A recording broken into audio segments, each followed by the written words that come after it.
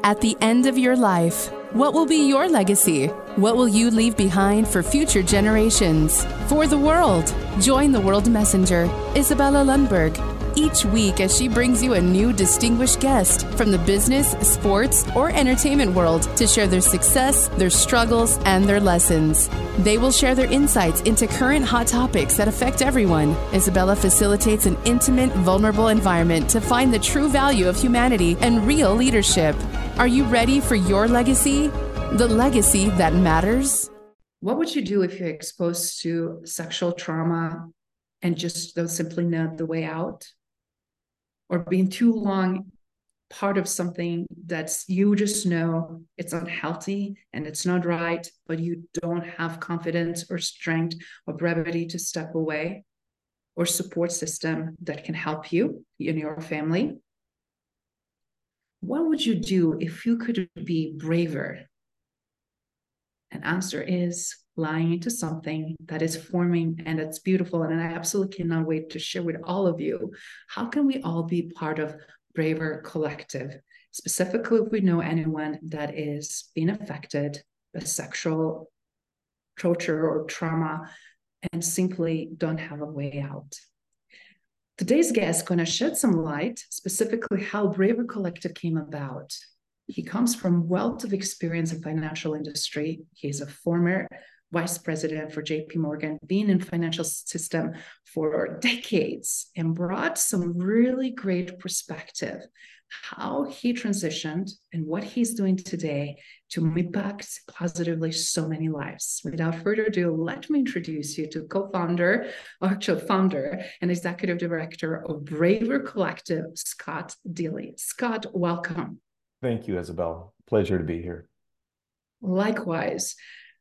You obviously, oh my goodness, where do we unpack all of this? You have such a tremendous background professionally, obviously, and so many things that you accomplished personally. And the fact that now you are doing something different completely from corporate America and going into nonprofit sector, it just shows that it's possible to always step into not only our passion, drive, and desire to meet and make tremendous difference.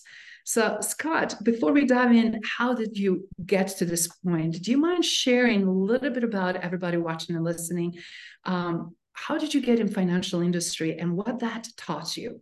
Sure. Thank you. Yes, I was in financial services for almost 40 years, most of that in the wealth management business for large banks, first in Texas and then in Chicago. My experience in the wealth management business in particular, I think, helped me to focus and to understand the nature of what was most important through the lens of the people we served. And over time, that became more and more my fascination, understanding problems that had a sense of lived experience where the person that you were designing for, whether it was designing a investment portfolio around the goals of their family, or whether it's designing a solution to support survivors of sexual trauma, there's a thread of that is around understanding and having, I think, the appropriate humility to know that we don't have the answers individually, that the answers that we seek to serve others are found with them. And I had a series of experiences that allowed me to go deeper in that direction. Through beyond the wealth business, the last few years, I was working at one of JPMorgan's competitors, Northern Trust, a very client-centric, employee-centric organization, and co-led a number of strategic objectives that had a client focus and employee focus. Ultimately brought into the organization a human-centered digital design lab that I co-led with a really amazing designer.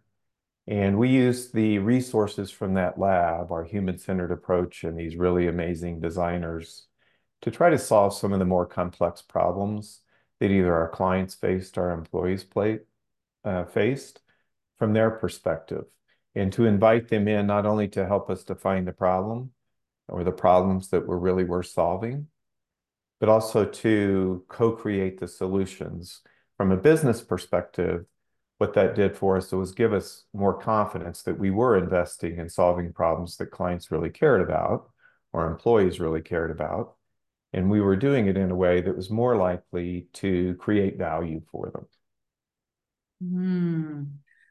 Wow. I love, first of all, we know that financial industry is going through so much shift and change that they can possibly consume it with regulations, with economy on global scale, the threats, the security, you name it. But one piece that I love that you've been in center of is that human dynamics and human design. Do you mind elaborating a little bit more? Because it's really very progressive, because we know that a lot of these organizations don't want to change. And I know that this knowledge can be versatile used in so many different avenues, including nonprofit sector, which we will get into Right. second. But do you mind expanding a little bit more for everybody watching and listening, specifically from leadership standpoint, that they can possibly consider and tap into in their organizations? Sure. Sure. So the design world, whether you're designing, a written publication or you're designing a website or you're designing a new business, it doesn't function that much different than most large businesses, certainly the corporate industries that I've been a part of, where most of the solutions they might bubble up from the person you desire to serve, say a client, but at some point someone in the organization decides they have the answer, or some two or three people decide they have the answer, and they turn away from the client and they go about making their case and getting the resources and designing the solution and rolling it out into the world. And expect that the client, in this example, would find value in that. And too often what happens is the gap that occurs after you stop listening and when you design the solution and launch has a disconnect. And none of us really, again, have the answers to solve some of the most complex problems we have to solve. All the complex problems that we were working on required two things, I'd say. One is a strong sense of collaboration, so bringing in multiple perspectives, multiple lenses into the problem. And also, and I would say most importantly, really understanding the lived experience of the person you're designing for. Now, that doesn't apply to every problem that businesses face, right? There's plenty of problems where the problems are not that complex, and even if they are, the solutions are fairly straightforward.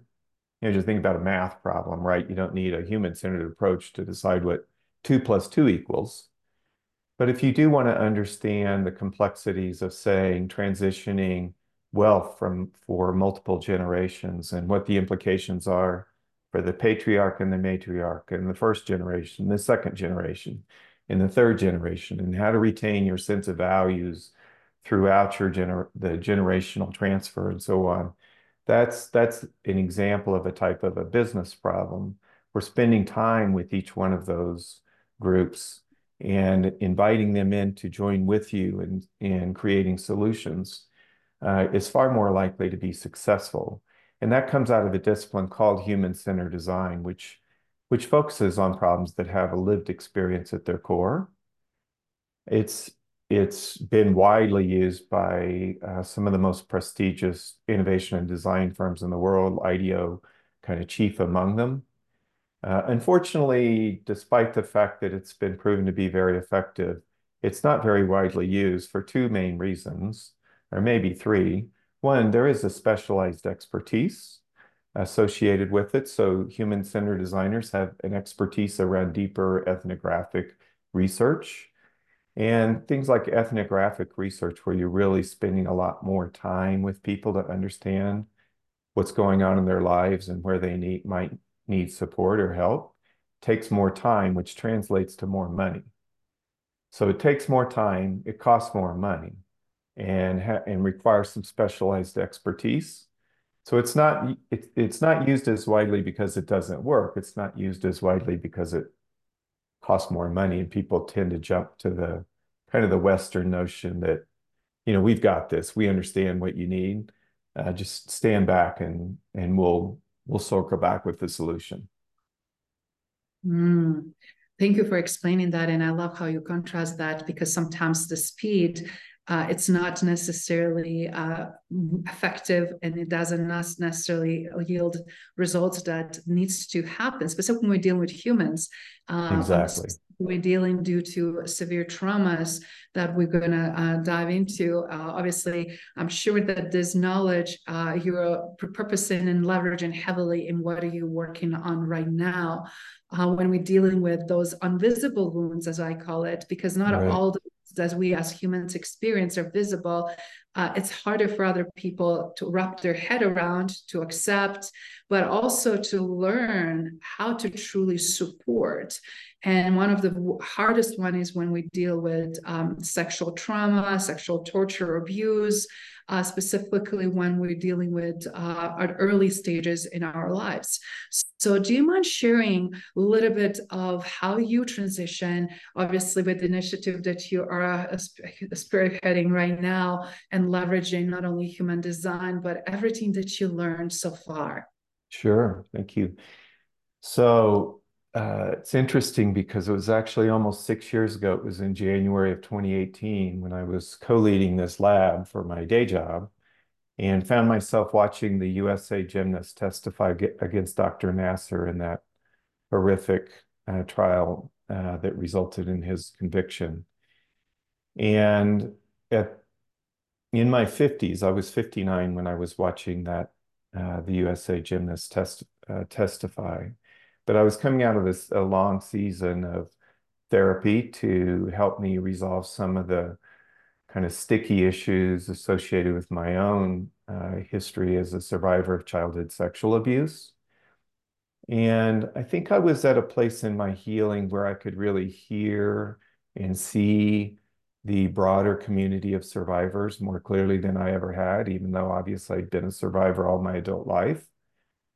But I heard in the voices of those gymnasts courage, a wisdom in even their small community, and a sense of compassion that gave me hope that there might be a way to deepen my understanding about the community and potentially use the toolkit that I had to try to make a difference in support of survivor healing. And I knew without looking at any of the statistics that this is a reality that's not only a part of our culture and all our country in our time, but all cultures and all countries. And for as far back as history has been written, sexual trauma has been a part of our experience. As any forum where powerful men can victimize women and children, they do. And we see it, many, many examples in our current times. But I understood that this was an under-resourced space. I'd been trying to understand what happened to me as a survivor and how I'd been impacted and how I might heal for 40 years, right, at the time as an adult. And I knew that the lack of resources, I knew how difficult this was for us to talk about as a culture and as a people. And we all know that when we can't even have a conversation about something, it's almost impossible that it'll be properly understood and supported. 50 years ago, we couldn't talk about cancer in the United States. It was the C word, right? And as soon as we could finally move our way through that, then all of a sudden the resources poured. And we were seeing a change in our culture where with Me Too and some of the other courageous acts, to me, there was just a sense that maybe the time was right and maybe this was an opportunity for me to do something that could make a real difference beyond the work that I'd been doing. So I immediately met with my co-leader in the lab, with my boss, who was the chief operating officer of the company at the time, and said, hey, this has happened. I feel like I need to try to explore this space and see what's possible. And with their support, I hired a couple of human-centered designers who are amazing to go out and just explore this space. And rather than, again, presume that I knew what everyone needed, even though I have strong feelings based on my own lived experience, we went out with 10 different concepts, very, very different ideas, and started talking to survivor healing experts, nonprofit leaders and activists and so on, and just said, if our aspiration is to try to make a difference at scale, where should we look? Where are the big gaps in this space? And just use their feedback to bring us back to what became a proof of concept for what we have since developed as Braver Collective, and that is a digital community, a safe, accessible, trauma responsive, and reliable digital community, a website that we built with survivors and for survivors to support our collective healing. And so I funded that and did that as a passion project as I worked in my day job. And it became clear over the next year or so that there was a lot of traction around this idea. And just in my own heart, if you will, for reasons I really can't even explain, I just felt like this is what I had to do. And I love my job. It was my favorite job I ever had. So it wasn't easy. I wasn't walking away from something I didn't like. I loved the company I worked for. In fact, you know, there are 30 some senior executive leaders who are supporting our work, and it's just an amazing place. But I just felt like if I didn't do this work, if I didn't lead it, it wasn't likely to happen. So with their support, I left and started a nonprofit.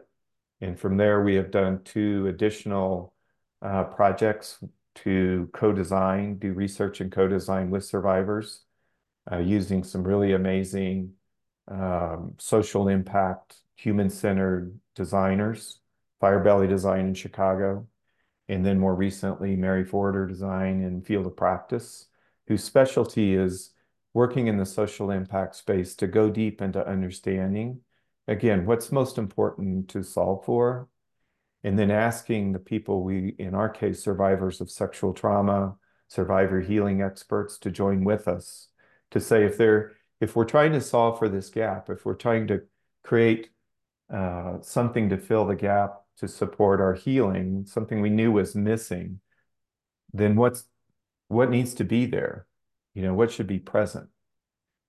And we've recently finished the co-design of the site itself. It should launch in mid-2024. Super excited about it. Has a lot of traction.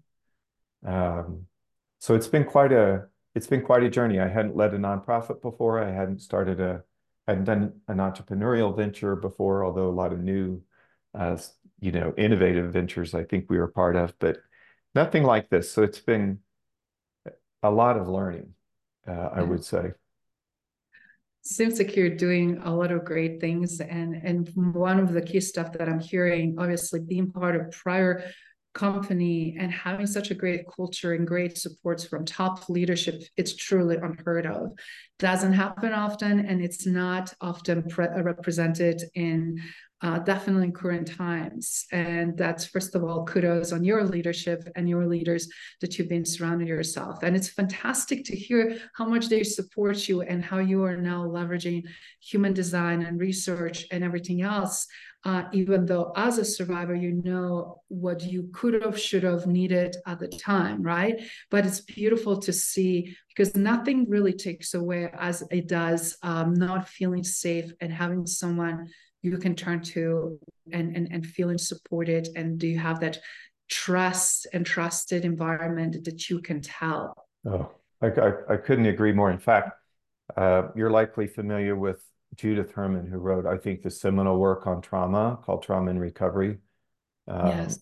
And, Judith Herman says a couple of things I think are relevant here. One is that it is natural for us to not spend a lot of time thinking about these things in our thinking mind, our prefrontal cortex, right? We tend to carve anything traumatic, we tend to carve it away and kind of go into denial and repression. I can't watch that anymore.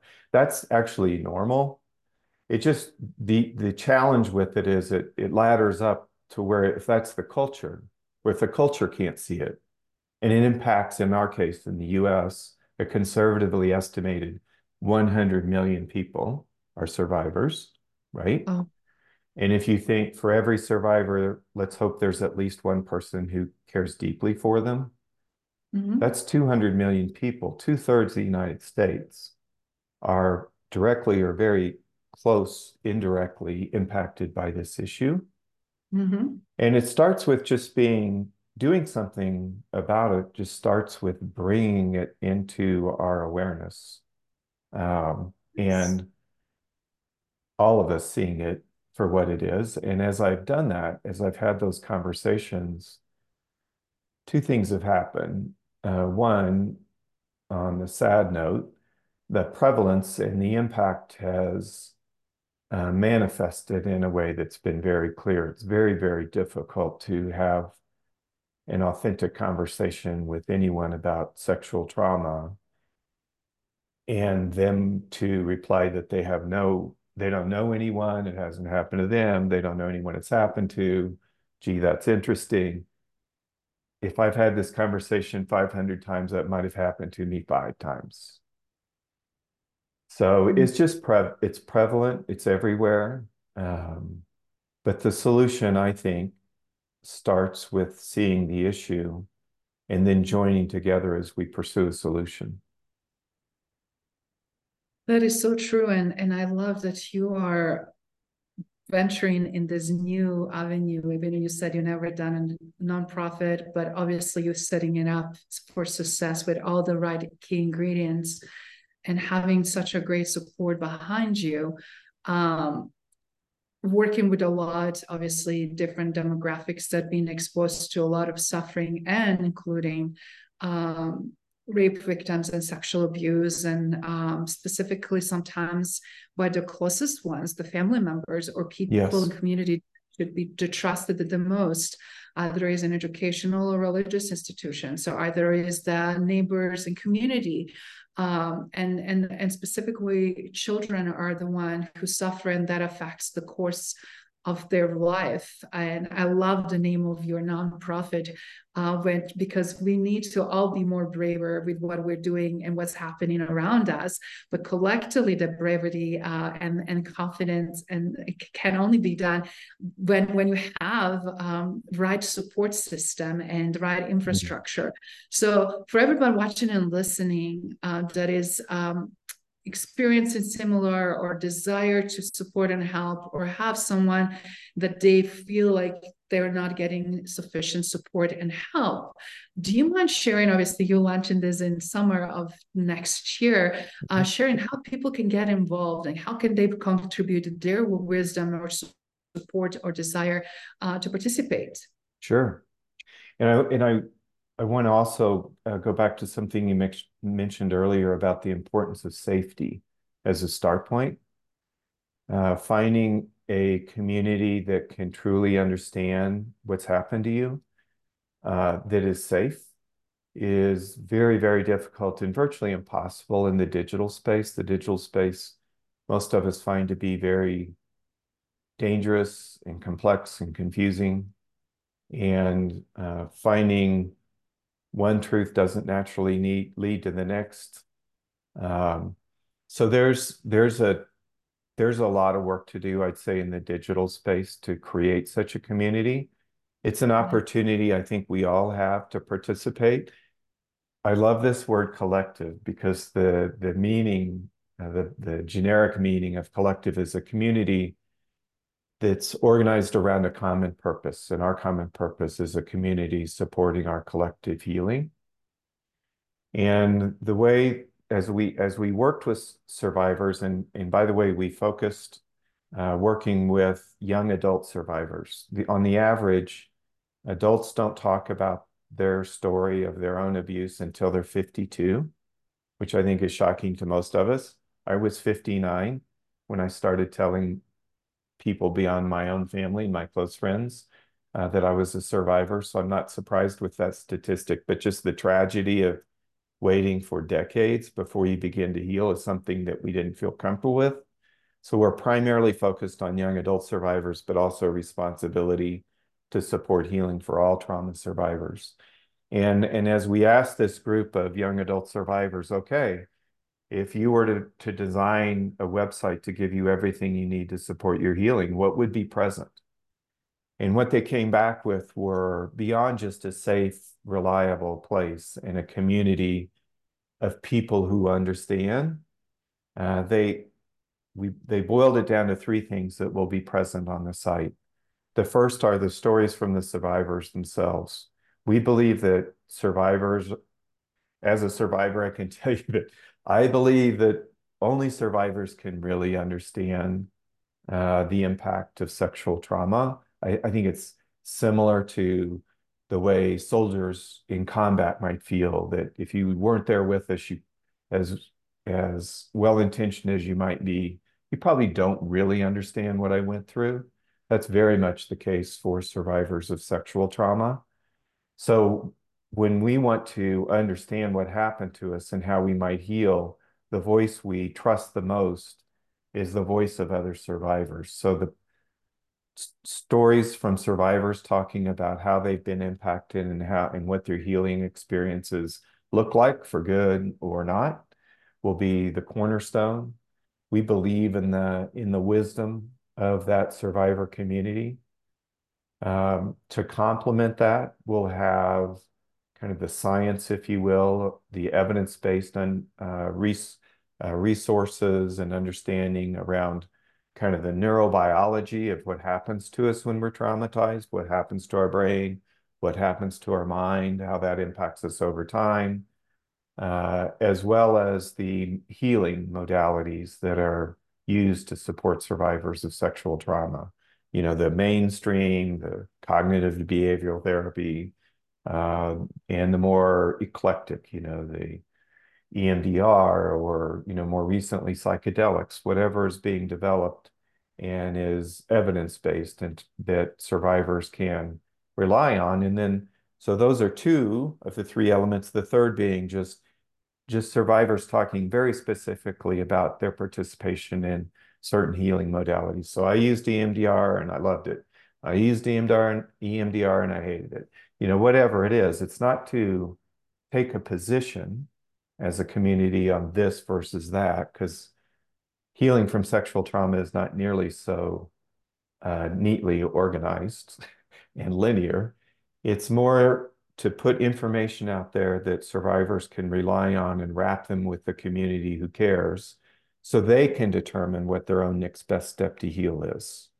Because what Judith Herman will tell you, and we talked about earlier, is one of the most fundamental impacts of sexual trauma, and I would guess trauma more broadly, but certainly sexual trauma, is that we are disempowered, right? We lose all sense of agency over where we go from here.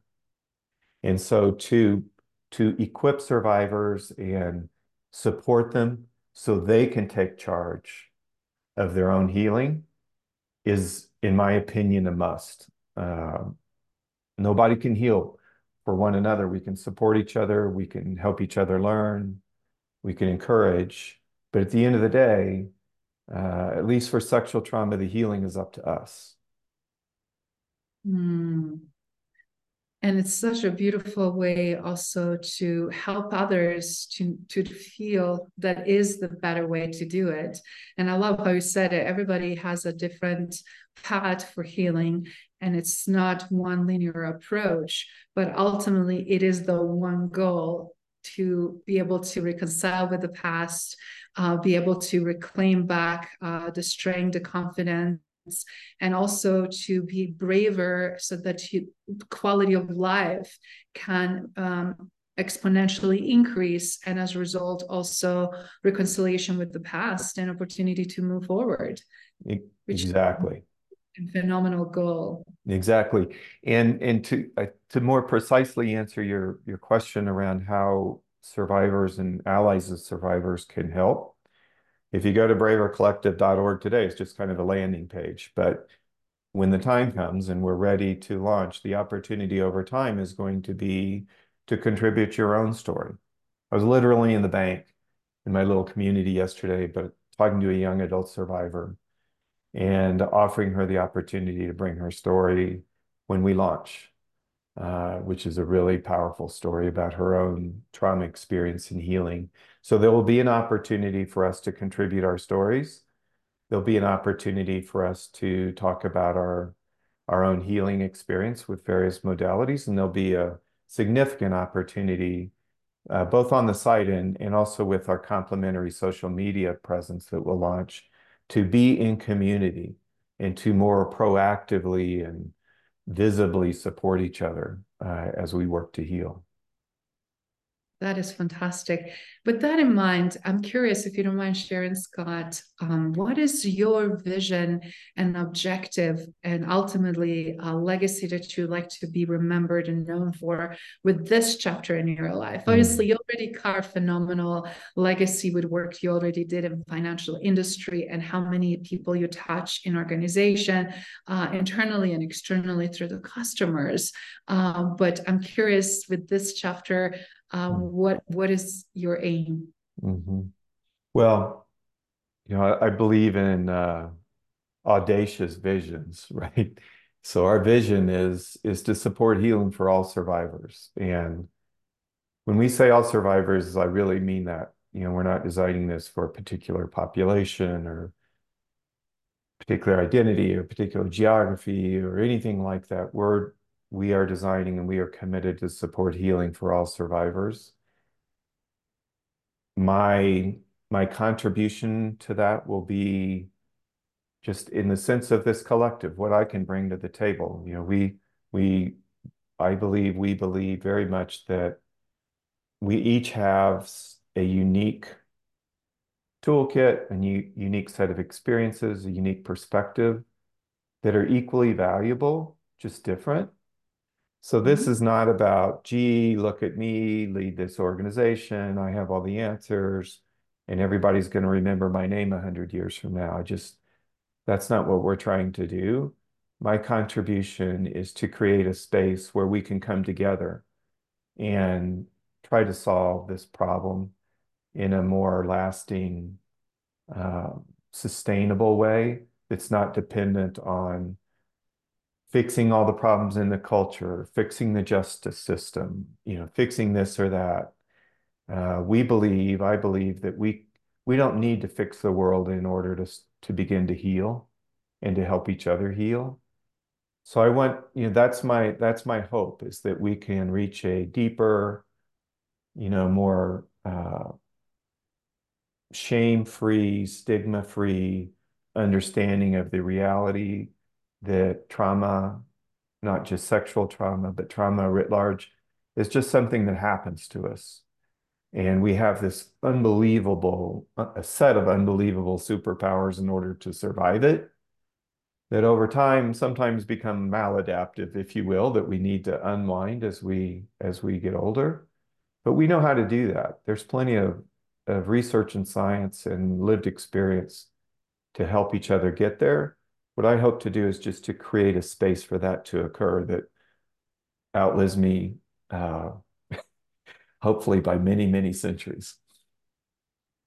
I love it. It's such a beautiful gift that not only it's so tremendously needed today, but I'm sure in decades to come, as we're involved and as we grow and progress in society, as well, population is increasing, problems are increasing, and it's such a refreshing to hear these new approaches to very complex solutions, as you said, that are being affecting so many for a longest period of time. And it's very important that we acknowledge them. And because as they say, what we ignore constantly perseveres and constantly shows and surprises in most unexpected ways. But also you are supporting many other causes. And I just want to, first of all, kudos you for your time and effort to not only push forward what is important, obviously, based on personal experience and seeing how many people are affected, but just that philanthropic way of giving, also supporting others, and with different initiatives that are undergoing tremendous shift and change right now. So in closing, do you mind sharing for everybody watching and listening, for everybody that is on the fence, where to start, what to do, or who to support, or where to give their time and effort. Seems like you are so purposeful, so clear, and no doubt that you're going to accomplish, again, tremendous results. What would be your piece of advice for people that are truly struggling and cannot see things clearly yet? Yes, so clarity's come after about 6 years of effort. So one of the things I believe in the most, and it has something to do with how we talk about Braver Collective, is being a place where a survivor can, through these various mechanisms, find their next best step to heal. I'm a huge believer in just taking the next step, however you discern that next best step. And there are opportunities everywhere to take a step. I think with these really huge problems, I think we can be intimidated to the point of just walking away before we even start by the enormity of the problem. How are we going to solve healing for 100 million people in the United States and billions of people? I don't know. But what I do know is somebody I can call and somebody I can ask a question to and something I can learn. And then once I do that, I can then do the same thing again and take a next step and a next step and a next step. And you and I have a really good example with a friend we have in common, Mark McIntosh, who's a friend of ours, who is an amazing guy, who has, by virtue of a illness that's a disease that he's been infected with even in the last 12 months, he needs a kidney donation. And I don't know anything about kidney donations. I'm guessing, I don't know how much you knew before you waded into that space, maybe a lot, but I think for a lot of us, it's new.